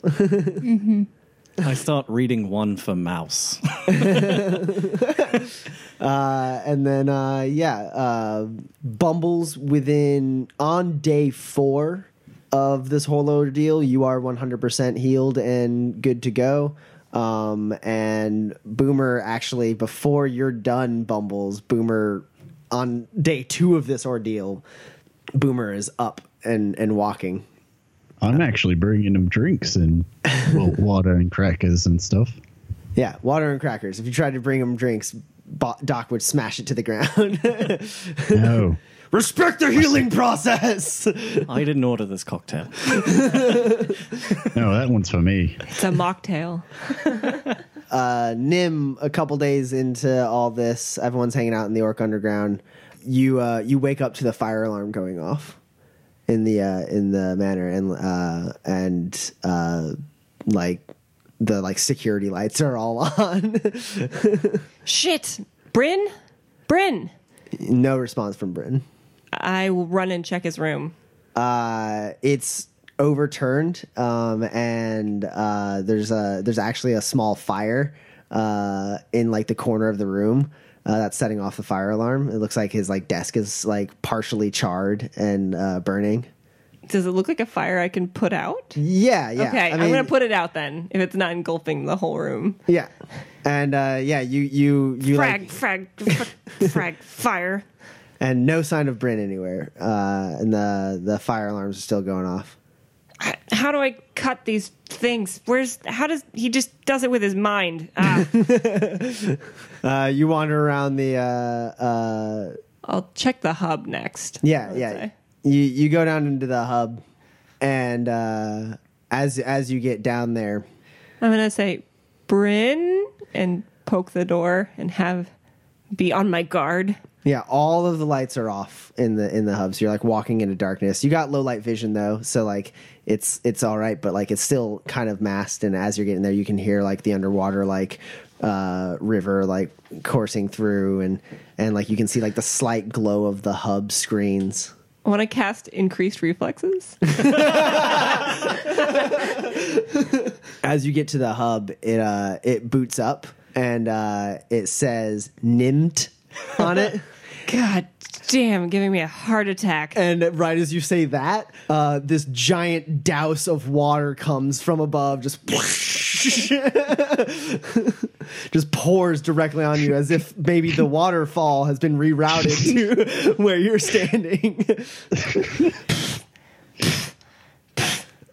All right, I guess I deserve that. And the lights all come on, and Bryn is sitting there laughing. ha ha. He's giggling and he's like, Brent, though. Brent? Yeah, Boomer's an easy mark, I gotta say. And he like, pulls like presses a couple buttons in his AR, and like the thing that was like channeling the water over to where you were like closes shut and everything, and he's laughing. And he like tosses you a towel. And he's like, that was a good one. That was a good one. I forgot what it's like having you around. Oh, come on. I had to do something to liven it up around here. Yeah, that's a good point. You know what they say, all work and no play? Yeah. Something about creepy children in hallways or something. Yeah, I don't know where that one comes from. And he goes, but I didn't just come here to pour a waterfall on top of you. Oh? No, I actually have something for you. I just had to wait to give it to you until after I was done fucking with you. And You realize you set your desk on fire, right? Yeah, it's all right. I never liked that desk anyways. okay. I already got a new one on the way. And he goes over and grabs something that he has set aside. It's a wooden box, like ornate engravings on it and everything. And he opens it up, and there's a set of earrings and a matching ring. The ring is kind of plain, but it seems to have like some spirithial like engraving on it, just like one spirithial character. And he like pulls that one out first before the earrings, and he goes, "This belonged to your mother." Where did you get that? I've had it for a bit. Some of her old stuff is still around here. Not all of it got sent back home. Some of them are still here, and well, this it's dangerous out there, and this saved our ass more than a few times. And he sets it in your hand, and a quick sense can tell you that this is a rating 4 counterspelling focus, which the weird thing is, as soon as he sets it in your hand, it instantly binds with you. You don't have to spend any karma. You now just have a bound rating 4 counterspelling focus. Yeah. And then he goes, so I've had this for a bit, but I wanted to get these beforehand. And he pulls up the earring set. And he goes, one of these is mundane, but the other one, and these actually match. They're like plain simple metal, kind of like curved, so they like hang just below your earlobe, and they also have spirithial characters engraved on them, so they kind of match the ring. And he's like, but this one, he sets it down. He goes, this is an adept key focus. It's got once you bind with it, you should get what did your friend Donnie say? It's a mystic armor. Oh. So you can hopefully be a little more safe out there. She always used to hate it when I would play dress up with her stuff. Well, your mother did have a lot of foci, and that can be a little dangerous. Yeah, I guess looking back now, she was just trying to keep me safe. But L'Ariel was always incredibly strong-willed, and she used a great deal of foci to help us out. And I know there's some inherent dangers in that, but I feel like you can pull through. And if you have any problems, you just let me know. Thanks, Bryn. I didn't know that this was still around. It means a lot to have some of it. Yeah, it was hard to sit on it this long, but I had to wait for the other foci to finish being crafted. And he gives you a hug. I'll hug him back. And he's like, "Oh, you're wet." Yep, and I hug him tighter. No! This is all your fault. Bumble's on day 3 of your recovery. Boomer and Mouse are hanging out. You hear the shop door open up, and then the recovery room door opens. And from your bed, you don't see anybody. But then you kind of like lift your head up and look, and you see a small ghoul child, early teens, run up and like jump up to your bed. Aches a little bit when he hits you, and he's like, "Hello, Mr. Bumbles, man." Hi, Welby. You're on my recent surgery. Oh, I'm so sorry. And he lets go, and he goes, "Hello, Mouse." Hi. And Big Red Man.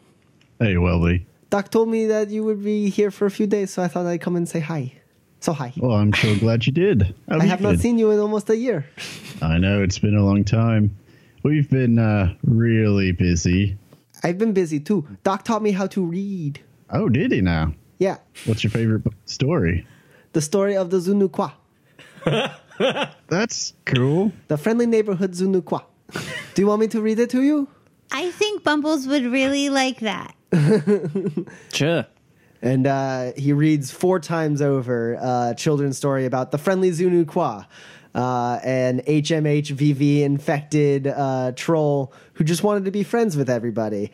And then all of the people kicked him out, and he was sad. And then he saw all the mean Zunukwa that were terrorizing people, so he killed them all. This book takes a turn at the end. And then he was the friendly Zunukwa because he killed all the mean Zunukwa. I mean, Look at the pictures. They're very, very graphic. yes, they are. That's more organs than you expect in a picture book. That's why it's my favorite. I can see why. And Welby hangs out with you for the next couple days of your recovery. At some point, I offer Bumbles and Boomer peanut butter and pickle cookies. I learned how to make cookies without burning them. I think they'll go over better than the apple vinegar fritters. I try them. I'm not going anywhere. They're not burnt. She successfully has figured out how to cook cookies. Boomer has shown her enough in the kitchen that she can now cook cookies without burning them. These are food. Yeah. Do you want more? I actually don't hate these. It takes another bite. Okay, cool. Here you go. Around the evening of day 3, I guess Nim, you get a contact on one of your metalinks, and it is Maria Silva's phone number. Hello? Sibylline, it's Detective Silva. Oh, glad to hear that you're still okay. I wanted to actually see if I could arrange to meet with your team. I have some intel, and honestly, I think the Force has brought me about as far as they can. They don't really like me continuing to look into this stuff, so I think I need a Shadowrunning team. Yes. We definitely would be interested in helping out on that. Great. I feel like the trail's going to go cold, so how about we meet tomorrow? I know you 4 know where my apartment is. No, that was, we can meet there. Excellent. Okay. Meet at like 2 in the afternoon. We'll see you then. I'd also like to, after I get off the phone with her, like to call Donnie. Hey, Nimerino. Hey, Donnie, how's it going? Oh, same old. Working at the shop. Not doing anything that I shouldn't be telling you about. Okay. No Donnie. secrets I'm keeping. Oh, yeah. No, thank you. I appreciate the earrings. The work that you did. So your friend mentioned me. Yeah, I didn't do, it took a lot for me to make them, but you're welcome. You're one of my best customers, so. Yeah, they're great work. You do, you're fantastic at your job, Donnie. Yeah. I mean, I guess, you said it. Yep. I did. Anyway, so things are getting, I'm not going to say serious, but, maybe they're not so casual over here anymore. And, I mean, if your boyfriend's going to buy you a Focus like that. Okay. This is gross. He's not my boyfriend. That's disgusting. Let's just. I thought you just said it was veering away from casual. Oh, no, I meant with Shadowrunning wise, like the seriousness of the situation, Sure. Anyway. I'm definitely following what you're saying. Continue. The point is, I think I need a few new spells. Oh, well, I can hook a sister up. What you got? Something that does a little damage, maybe? Sure. I got. Let me look at my formula here. I got a lightning bolt. I got like an acid stream. Not acid. Never acid. No acid. I got a napalm. I got a. What's the napalm? Oh, it's like fire water. Yeah, I could do some Greek fire. We could do that. Sure. Yeah, I can. Same address as I've been sending the reagents to. Yeah. All right. Yeah. Sure. I can do that one right up. That's gonna cost you like 2,000. All right. Then that sounds about fair. What if I buy in bulk? Could you do a discount if I got another one? What do you want? I'm no Decker. I got like a bug scanner and stuff, but in case I need to try and take down any drones or anything that. And you don't want a lightning bolt. You want something No. a little more finesse. Right. I got something. Yeah, There's not really a lightning bolt kind of girl. There's a good old spell hit the market about last year called Pulse. Just a big ass EMP, magical EMP. Oh, I like that. That sounds awesome. Yeah, sure. I'll give it to you for 1,500. Okay, I could do that. All right, I'll send them up, and then your call pops up with like a little invoice. You pay the money, and he's like, "Yeah, I can get those on one of the automated deliveries. You should get it by tomorrow." Thanks, Donnie. I really appreciate it. Also, just to be clear, Bryn is not my boyfriend. He's not. Hey, I don't He's judge. already- Whatever arrangement no, you two have, if you're comfortable with it, I'm comfortable with it. There's nothing sexual, like zero. Gross. Now I'm thinking about it. That's disgusting. Okay. I gotta go think about something else. Yeah. And he hangs up. And do you tell the team about Maria Silva? Yes, I will shoot a DNI message to everyone saying that Maria wants to meet tomorrow. Oh, Bumbles, All Boomer, right. how are you guys doing? You think you'll make it? I feel great. Yeah, it's. I need time to fix my cars, but that should be fine. I don't think talking to her will take too long. Not what I meant. Yeah, I'll be ready. It's fine. I feel so much more limber. You're the next day, Bumbles, you get a little checkup by Doc. He's tapping your knees, and they're actually responding to the tap. And he's like, "Yeah, seems like you're pretty good. You're clear to leave, Bumbles." Great. I leave. I have a lot of work to do on my cars. Goodbye, Mr. Bumblesman. Goodbye, Welby. Bye, Welby. Such a violent book. It's one in a series of 8. I must have the other 7. Yeah. So, Bumbles, you're finishing up on day number 4, which is the day you guys are meeting Maria Silva at 2 in the afternoon. So, you have a little bit of time to maybe heal up a couple boxes off of Spot, but he's going to be a little banged up as you go to meet with her. Okay. Go ahead and roll automotive mechanics. Let's see how much you can get in the little bit of time you have. And since you're doing this in your garage, you get a +2. 1 hit. Okay. Yeah. You go to work on Spot, and it's taking you a little while to get used to your new reflexes. You go to reach for something and you just smack it off the table, and then you go to slide under Spot and you push yourself all the way to the other side of him. And it's like, God damn it! It's like everything that was kind of second nature. You could just walk around with your eyes closed and handle everything in your shop and fix Spot up, no problem. But because you're slightly awkward, most of that time is just you getting zeroed in. So once all you manage to get done is healing 1 box on Spot, but then after that you're like, all right, I have a feel for it, and you're feeling you have full control of your reflexes now. And everyone piles into Spot and heads to Maria Silva's. Yep. I bring back to beer. 1, because it's nice, and 2, because it looks less suspicious. I will put on the face that I used when we met in the Cold Soy Creamery. Sure. Nim shifts back into that disguise, and you guys show up to Maria Silva's place in southern Renton, right on the border of Auburn and Renton. Old, semi-complete skyscraper that's been refurbished into a bunch of apartments. You see that it currently has some construction going on. There's scaffolding leading up to the 20th floor.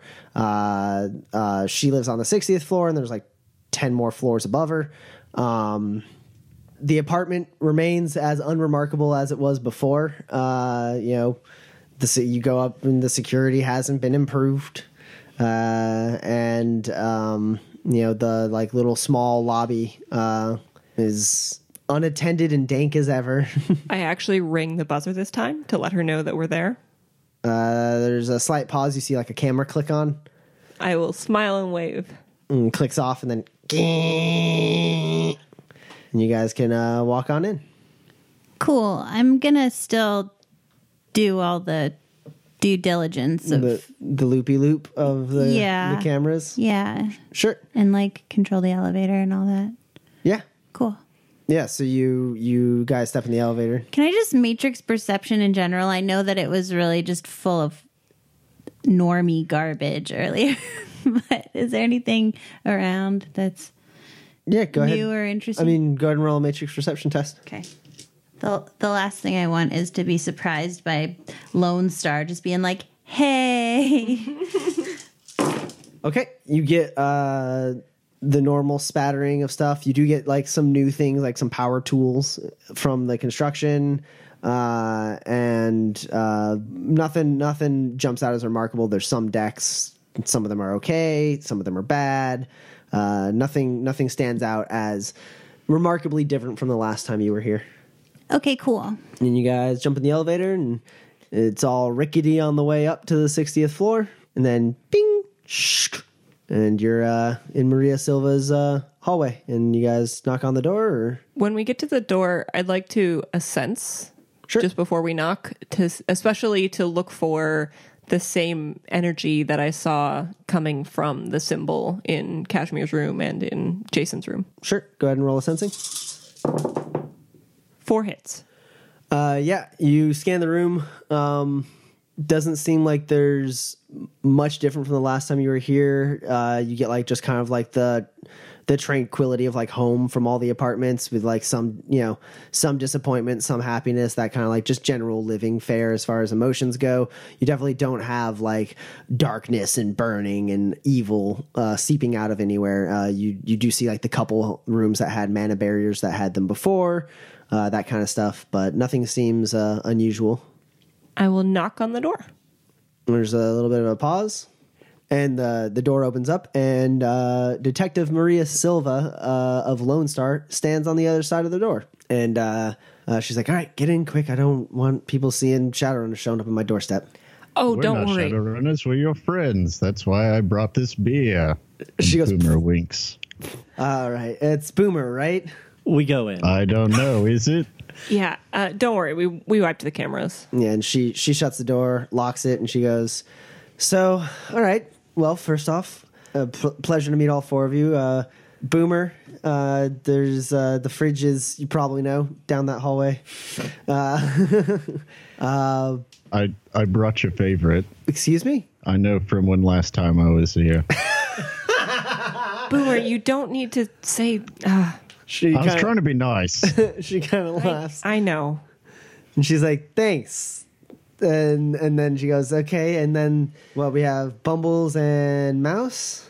Yeah, I sit on a couch. She has a couch, right? Yeah. It's, in front of like a 4-year-old trid projector.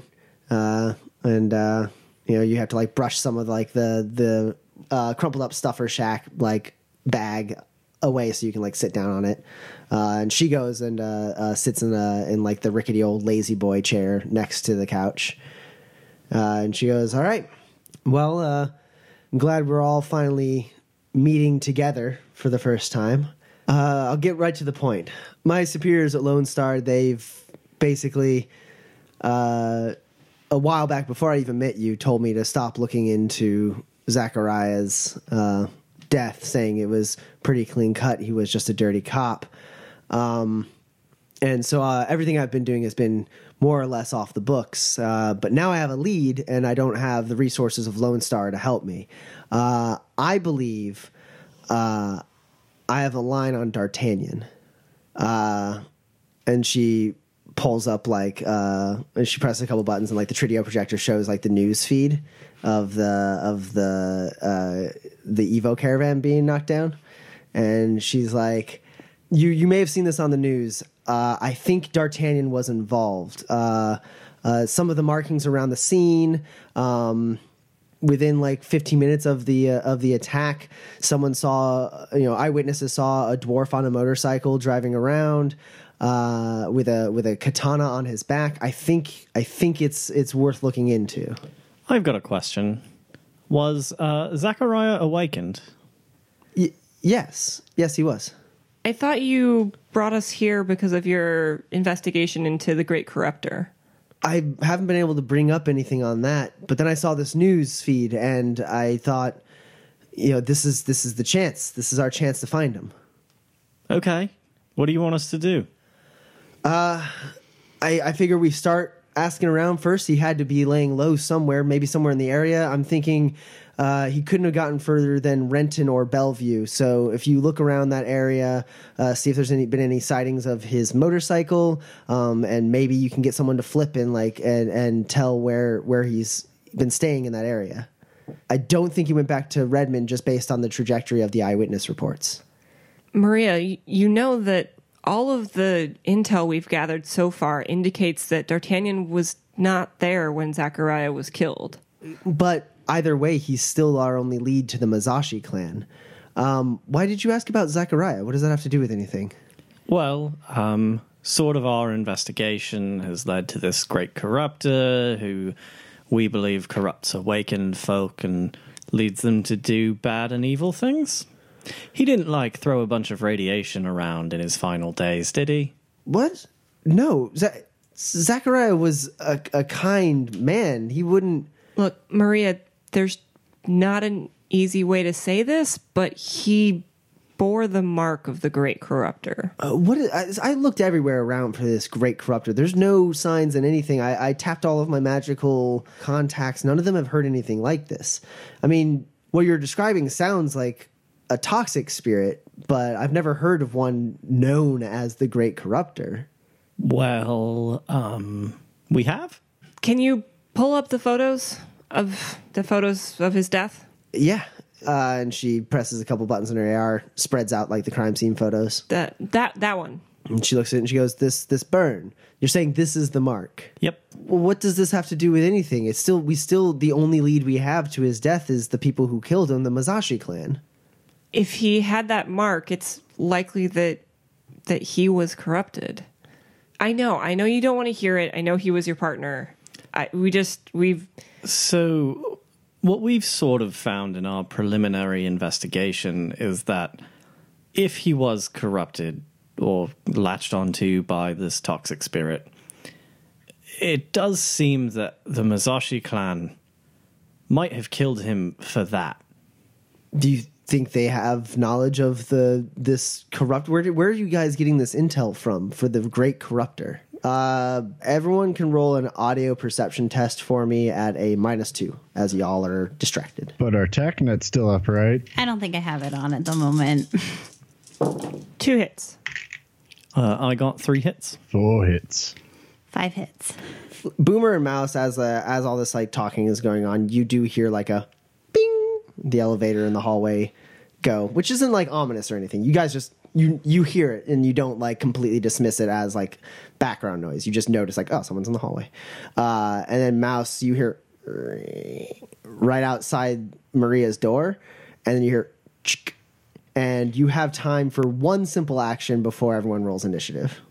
You get that feeling up the back of your neck something's about to go down. Yeah, so I'm just gonna flip a switch in my AR real quick, and turn on the PyTac. Okay, so you turn on the PyTac. Everyone, your tactical display from Mouse's PyTac comes up. You get the biomonitor of everyone. You get the enhanced weapon information for everyone's weapons. And right as that happens, there's a as the hinges of this door are blown out. And it goes flying into the hallway, and I need everyone to roll a surprise test for me, which is reaction and intuition. Mouse, you get a +3 to this because you were forewarned. I got 2. That's 4 hits for Nim. I got 5. 6. Okay. Now everyone can roll initiative. Boomer, you are surprised, so whatever you roll for your initiative, subtract 10 from it. The door blows open, and I have a spit take. Oh boy. Did anyone get above 20? I did. What'd you get? I got 24. Me too. Yeah, initiative buddies. Anyone get above 15? 10? 13. Nim, what did you get? I got an 8. Oh, no. All right. The door and like smashes up into the hallway. You see it like dent the wall there and fall to the ground. And then immediately following that, 2 canisters fly into the hallway. One bounces to the left towards the kitchen. One bounces to the right towards you guys.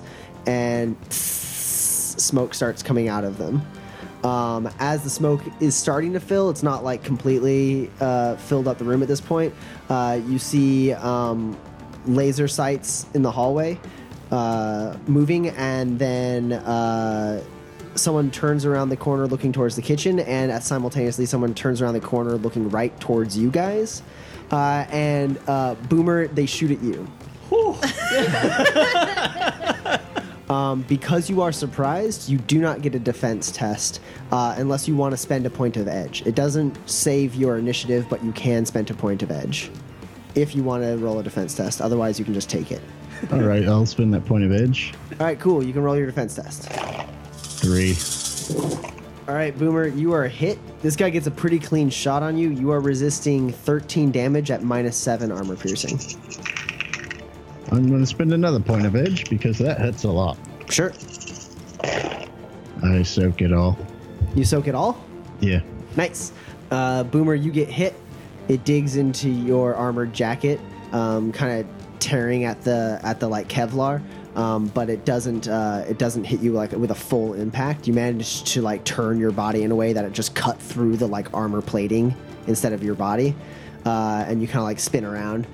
This guy, you get a good look at him. He's wearing like security, like military security armor, but not like mil-spec hardened armor. And he's got a big old machine gun he's shooting at you with. Bumbles and Mouse, it's your turn. We're 60 floors up, yeah? Yes. How long will it take the swarm to get here? A while. It will probably take them 12 initiative passes to get up there. From ground floor to 60th floor. I'm going to duck behind Boomer and start putting together my drone. Okay. Go ahead and roll an armor test for me. Mouse, what were you doing? Okay, so tell me if I am wrong. Boomer just got shot. There's smoke filling the room. And then there's a minimum of 2 people in the apartment, other than Silva and us. Yes. Okay. And these guys don't seem like Lone Star? They do not look like Lone Star. Cool. Cool. They're definitely not wearing Lone Star badges. Okay, so I'm going to give Nim 5 initiative points All right, using the pie tack. using the pie tack. And then I'm gonna run up and sword punch this guy. I'm gonna edge it. Roll blades. I'm gonna You're pre-edging it. I'm All right, you do get a +1 for charging. Oh, nice. Okay. 5 hits. Mouse, the gunshot goes off. You get like a sense of the like situation, and you quickly identify this smoke as thermal smoke due to your pie tack, and you share that information with the class, and then you squeeze your fist. Glitter pops out, the sword. And you go running up and you stab at the guy. He knocks it away with his rifle. You slash again, and like he tries to catch it with his rifle, but he doesn't quite block it on like directly. And your slash gets into the meat of his arm, and like you pull it along, kind of scraping it along his rifle, and there's a like slash along his arm, a nice deep cut. and he like lets out a shout and goes stumbling back. What does Spot see? Like, does Spot in the swarm see like a bunch of black vans? No. Okay. Boomer, your turn.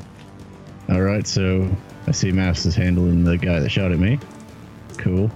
So I'm going to charge the other guy, leap over the table, and tackle him. And try to get him to a clinch. All right, go ahead and roll gymnastics to clinch this guy. 7. You get 3 net hits. You kind of jump up onto the coffee table, leap over Mouse and this other guy who are struggling, and just grab the other guy in a headlock and like pull him down. You drop to like one knee. He like struggles you back up to like kind of a crouched position, but you have him like wrapped up in a clinch. Every time he tries to take a step, you drop your foot in front of him and like kick his leg back into position. And then he takes 8 stun damage from my shockwave. Okay. He gets a little zap. Seems to like it doesn't seem to like really jolt him or like knock him around or anything. But he definitely feels it. Nim, your turn. I would like to recklessly spellcast. Okay. So I want to first cast Increase Reflexes, Okay. and I will cast that at Force 1, but use reagents to set the limit to 4. Okay. Yes, I get 4 hits. All right. Cool. So you get an additional 2 dice for your initiative. Go ahead and roll those. And your static initiative goes up by 4. That's a 10. And I just barely resist all the drain for that. Okay. You clutch your bracelet focus for your improved reflexes. You channel the magic through it. It takes hold. There's a bit of a lashback, but you brush it off as you do what else?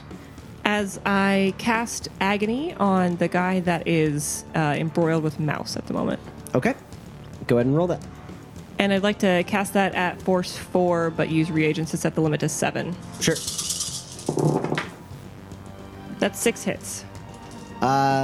You swipe your hand away from your focus and channel your illusion magic into your palm and flick it up into the air, sending the astral energy to that person who's fighting Mouse. It racks his body with artificial pain. You do feel a slight bit of resistance as you do, but you shatter through it. You feel like he might be under some sort of spell protection. However, Mouse, this guy who you just like dragged the knife or the sword across his arm, he like has been like, he stumbled back like and seemed like he was going to regain his footing and try to like butt you with his rifle, and instead he drops his rifle, grabs his head and falls to his knees and starts screaming in pain and just like becomes like completely incapacitated as he's like writhing on the ground in pain. And I resist the drain.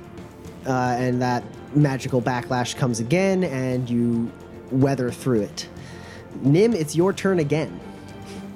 So this guy is incapacitated on the ground, holding his head and screaming. Yes. And Boomer has the other guy clinched. Yes. I'd like to cast Mana Bolt at the guy that Boomer has clinched. Okay. I'll cast it at Force 6. Okay. That's 6 hits. And I resist the drain. Okay. Did you do that recklessly or?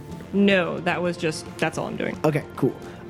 So after flicking the magical energy at the one guy, you feel the rush as your improved reflexes spell gets you enough gusto to then, with your other hand, grab like a ball of like magical energy and turn it into like a beam and shoot it through that guy's aura.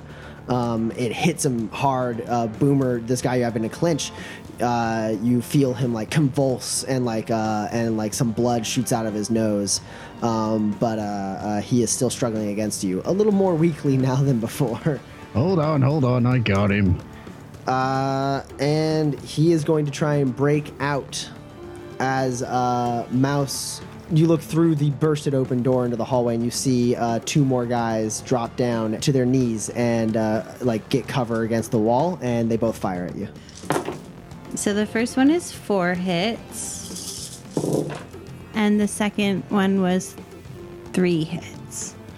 Mouse, you managed to duck down and move to avoid the first shot, but then you're hit with the second shot. I need you to resist 11 damage at -7 armor. That's 5 hits. 5 hits? Yes. All right, so you take 6 physical damage as one of the bullets goes through your leg. But it's a through and through, and it just gets meaty parts, so it hurts a lot, but it's not going to be super permanent damage, and it's not vital. My physical limit is 4. You drop to the ground. I fall over again. At this point, Mouse, you feel as you fall to the ground, and you feel someone grab you and pull you, and you're kind of sat up, like wincing through the pain, and you see Maria Silva has pulled you entirely behind cover, and she's pressed up against the wall with her pistol out. Bumbles, your turn. Okay. Do I don't roll again to continue assembling, right? You do. Okay. In addition to that, Spot and the Swarm, I mean the Swarm stays in Spot, but Spot sort of circles around this building to scope out. Like it gets behind the building, because if they're not parked here, I can't imagine they parked their ominous black goon squad vans very far away. Sure. Yeah, so go ahead and roll for assembling your drone. That's 4 hits. So you're up to 6 hits now? Mm-hmm. At the end of this initiative pass, you will have completely assembled your gun. Okay. Or your gun drone. But that's all you can do. Okay. Can I like duck behind a couch or cover or something? Yeah. There's a couch. You're right by the couch, so you can definitely like get some Yeah, because cover. my cover, which was Boomer, moved. So. Meanwhile, in your display, you see Spots driving around, and he goes arf arf, and you see he's stopped, and like one of the construction vans, the door is open slightly on the back, and you see like a rack with a couple rifles still in it. Are there any guys in it? From Spot is approaching from the back, so he can't see if there's any drivers or anything in it. Okay. But there's nobody in like the open door. No. Well, it's a crack, so there could be someone in the bed of the van. He doesn't see anybody. Correct. Cool. Okay. And I can't command the swarm to do anything with that information now. Nope. Okay. That's me. Mouse, you're up. I'd like to matrix perception, please. Okay. 9. All right. You're slammed up against this wall from Maria Silva. She's like, "Keep your head down," and you hear all the struggling and like gunfire, and you reach up with your arm and like press into the press Krethlin to activate like a matrix search, and you filter out everything that you had seen before, and scan, and boop, a couple icons pop up. One is a cyberdeck, and another is a vehicle. Okay. I'm going to put in my configurator.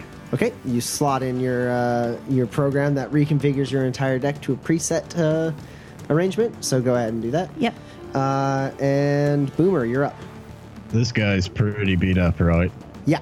So I'm going to take him, and I'm going to run forward, jump up in the air, and with all my weight, push his head down into the glass table. I saw it on TV once. Well, it looks like I'm going to need that to spin that edge anyway.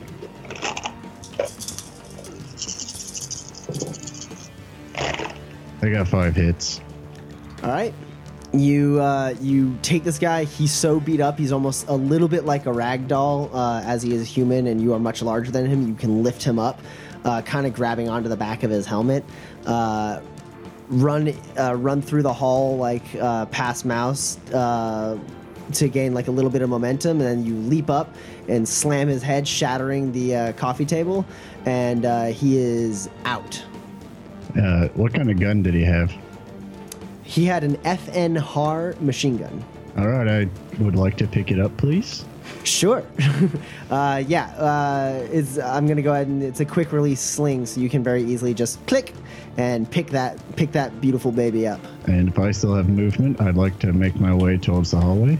You can't make any significant headway to the hallway, but you can like start your way that way. Yeah, that's fine. And then as you're making that way, you're gonna see Maria lean around the corner, and she's gonna go shoot 3 shots in very quick succession, and you hear a solid as one of the bodies seems to hit the floor. Nice shot. And she ducks back around the corner as there's a and the cover she's behind starts getting like torn up by machine gun fire. There's only one guy left. I'm not going to have his reroll initiative. What's everyone want to do? So was he like ducking behind cover? Yeah, he's right in the doorway. So I'm just going to run up and grab him. As he comes up, I throw the machine gun at him, and then I grab him into a clinch. Okay, go ahead and roll a clinch. What's everyone else doing? I'm going to make sure this construction van can't drive away. Okay, by blowing it up? No. Okay. I want what's inside. Okay. I shoot the engine block a bunch with guns. Sure. So Spot and the swarm deploy and swing around. You do see there's a driver. There's 2 vans basically parked here. Spot saw the one in the back that had the door cracked open and could see the thing. So you swing around and shoot at I guess if I do see the driver, I'm gonna shoot at him. Okay, sure. Go ahead and roll for swarm shots. Mouse and Nim, what are you guys doing? Oh, I'm going to data spike that deck. Sure. Go ahead and roll that. I'm gonna slap a trank patch on the guy that's writhing in pain and then drop agony. Okay. Yeah, you kneel down, slap it on him. He's writhing in pain and then seems to go unconscious, and you lift the spell work off of him, and he remains stationary and unconscious. I got 3 on my gravitant, by the way. Okay. So you throw the rifle at the guy, or you throw the gun at the guy. It like hits him. He stumbles back, and then you try to use that distraction to kind of leap up in the air and kind of grab underneath his arm, and he pulls his arm away. Kind of instead brushing his like backhand against your back, and I need you to roll a willpower for me. I'm gonna give you 4 counterspelling dice. I use my last point of edge because I don't want to fall asleep or fall in love with him or something. Oh my goodness. 6. You take 2 stun damage as your back is like hit with this like magical energy, and you hear the guy kind of like grunt in pain as he does this, and he kind of like shoves you off of him. You don't get your clinch, and you turn, and it looks like he's like getting ready to like channel like another spell to shoot at you, and then there's and all in like one small cluster right into his like side, probably penetrating through his rib cage and into his heart. 3 shots from Maria sound out, and he drops down dead. I had him, you know. There's no time. We have to get out of here. There's probably more. What did you get on your data spike, Mouse? 9 hits. Okay. Mouse, you get you do make contact. You're still an AR, right? Yeah. So you kind of just like stick your finger through the little sword icon and like spin it around on your finger and slash across the icon of this deck, and you see as it seems to take a little bit of damage from that, it's still in the matrix and active. It like fizzles for a bit and like has like some obvious like glitching on the sides of the icon, but it's still active. And Bumbles, what'd you get for shooting the guy in the car? I got 7 hits. Yeah, so you just fucking a torrent of gunfire shredding up the front of this car, and that dude is just completely wasted in the driver's seat. At that point, the other one starts driving off. Spot follows. And Maria like grabs Boomer and is like, "We have to go now." Well, no, Drek. Let me get these two guys. And assuming they're small enough for him to carry, he picks one up and drags the other. There's no way you're carrying these guys without being hindered in your speed in some way. I will relay to them. So there's two vans. One is not going anywhere. The other is leaving now. I'm in pursuit. Maria's already running down the hall. She's booking it. I'm hobbling after her. I'm gonna help Mouse. I grab the guy's comlink and I go running after, and I pick up Mouse on my way. Thanks, Boomer. You see Maria's gotten to the elevator, and it seems to be disabled. She can't seem to call it. So she immediately like shoves her body against the door nearby it to the stairwell and just like knocks it open. It's like, let's go. Yeah, we go down the stairs, I guess. At least that's plenty of time for me to follow them and spot and come back. Yeah, go ahead and roll a driving test for Spot. Okay, that is 5 hits. The swarm like rejoins Spot as Right. well. All right, the van you're chasing is like, "Arr!" and goes down an alley, and Spot just stays on the pursuit. It seems to be leading Spot deeper into Renton, and like in the general direction of downtown. You said it's down an alley. At the moment, yeah. I'm gonna shoot at it with the guns on Spot. Sure. Is there like, do I have to do all of the damage boxes on the vehicle to immobilize it? Yes. If you shoot out tires, there's a chance it will crash. Yeah, so I'm going to, with the top-mounted Ares Alpha and the front-mounted Ultramax HMG with heavy explosive rounds, try and take out the rear axle of this van. To streamline this, let's split your pool in half, and you let me know how many hits on each half. You guys start running down the stairs. When we reach the top of the stairs, I'm going to say, Drek, I'll be right back, and run back into her apartment and see if I can grab D'Artagnan's sword. Roll a perception test for me. It's a 3. Yeah, you rummage around. The team gets a little ways ahead of you, but you eventually find it. But it takes you a little longer than you might have really wanted. But you do find it. Like, you have to rummage. You go into her bedroom. You're like rummaging around, and eventually you find it like is leaned up inside the closet.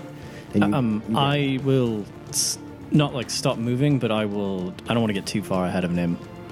Okay, so yeah, then so basically now there's 3 groups. There's Nim all the way in the apartment. Bumble's kind of a little bit in the middle, closer to the other people, and then Maria, Mouse, and Boomer on the Vanguard. Each pool got 1 hit. Okay, so you managed to pop a tire. If it matters, it is extra explosive in the Ultramax. All right, so yeah, you don't quite get the hit you want. He's like fishtails around like a dumpster, and you just shoot out one of the tires. The back of the van skids, and like the left corner of it scrapes up against the building. But then the guy regains control and keeps going. The chase is still on. Okay. This continues for a little bit, and you guys get low enough, or you guys start getting down. You've been just like Maria's been like clearing like 5 steps. It's like a whole spiral like stairwell. So she's like clearing 5 steps, landing on a landing, clearing 5 steps, landing on a landing. Boomer's keeping up with her, and then she stops you guys. And Bumbles, you like catch up to him, and Nim, you get in the stairwell and start heading down.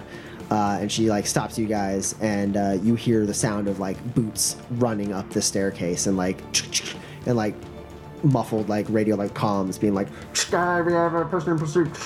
Yeah, heading up to the upper levels." And she like Those you guys. she like shakes her head, and then she looks around, and you guys are like roughly on like the 20th floor, and she's like, "They're rehabbing this. We can take the scaffolding." And she shoves open a door. If I peek my head over, do I see guys? There's not a drop down. There's a pillar with this stairwell, so you can't. Oh, it's like a... Yeah, it's a square winding. Got it, okay. With a center pillar, so you don't you can't look over and look down to see them. I'm going to keep following Maria as best as I can, but I imagine I'm slower than she is since... Oh, I thought Boomer was still carrying you. Oh, is Boomer still carrying me? Okay. Yeah. Yeah, so we continue to follow Maria. If I'm 40 floors up, I'm going to stick the sword in my coat so it's hidden, and go back into the hallway to go around and find the staircase on the opposite side. Sure. Yep. And I will also change my face. Okay, yeah. Roll a disguise test for me as you change your look. That's 6 hits. Yeah, you look very different now. And you start moving to the other side of the building. Maria's a little bit down the hall waiting for you guys as you guys come running through. Bumbles, you get into the hallway as they reach the end of it, and they turn a corner and start running down that way. You can see off in the distance of this hallway that you guys are running down now, there's like a tarp basically instead of a wall. And that's like a good like 60 feet down. You guys are running that way, and then the tarp moves to the side, and in march 3 guys in SWAT armor and 2 guys in mil-spec hardened armor, carrying what looks like probably Gauss rifles, and behind them you see someone who has the same face as Mouse. Mouse, you recognize it as the operative. Echo, as D'Artagnan called her. And they move into position to cut you guys off, and they level their guns at you. And one of them yells, "Stop right there!" Maria stops. Where am I at? drops her pistol. Where am I I at? stop, but I do not drop Mouse. Nim, you're up on like the 59th floor. You've left that one stairwell, and you're moving all the way to the other side of the building to get into another stairwell. I turn around, set Mouse gently behind me, and I turn back to face Echo and her team. And that's where we'll end this session. This podcast has been brought to you by ENPC Productions, all rights reserved. The Essential NPCs podcast is not affiliated with, endorsed, sponsored, or specifically approved by the Topps Company Incorporated. Shadowrun is a trademark of the Topps Company Incorporated. All rights reserved. Go to www.shadowruntabletop.com for more information.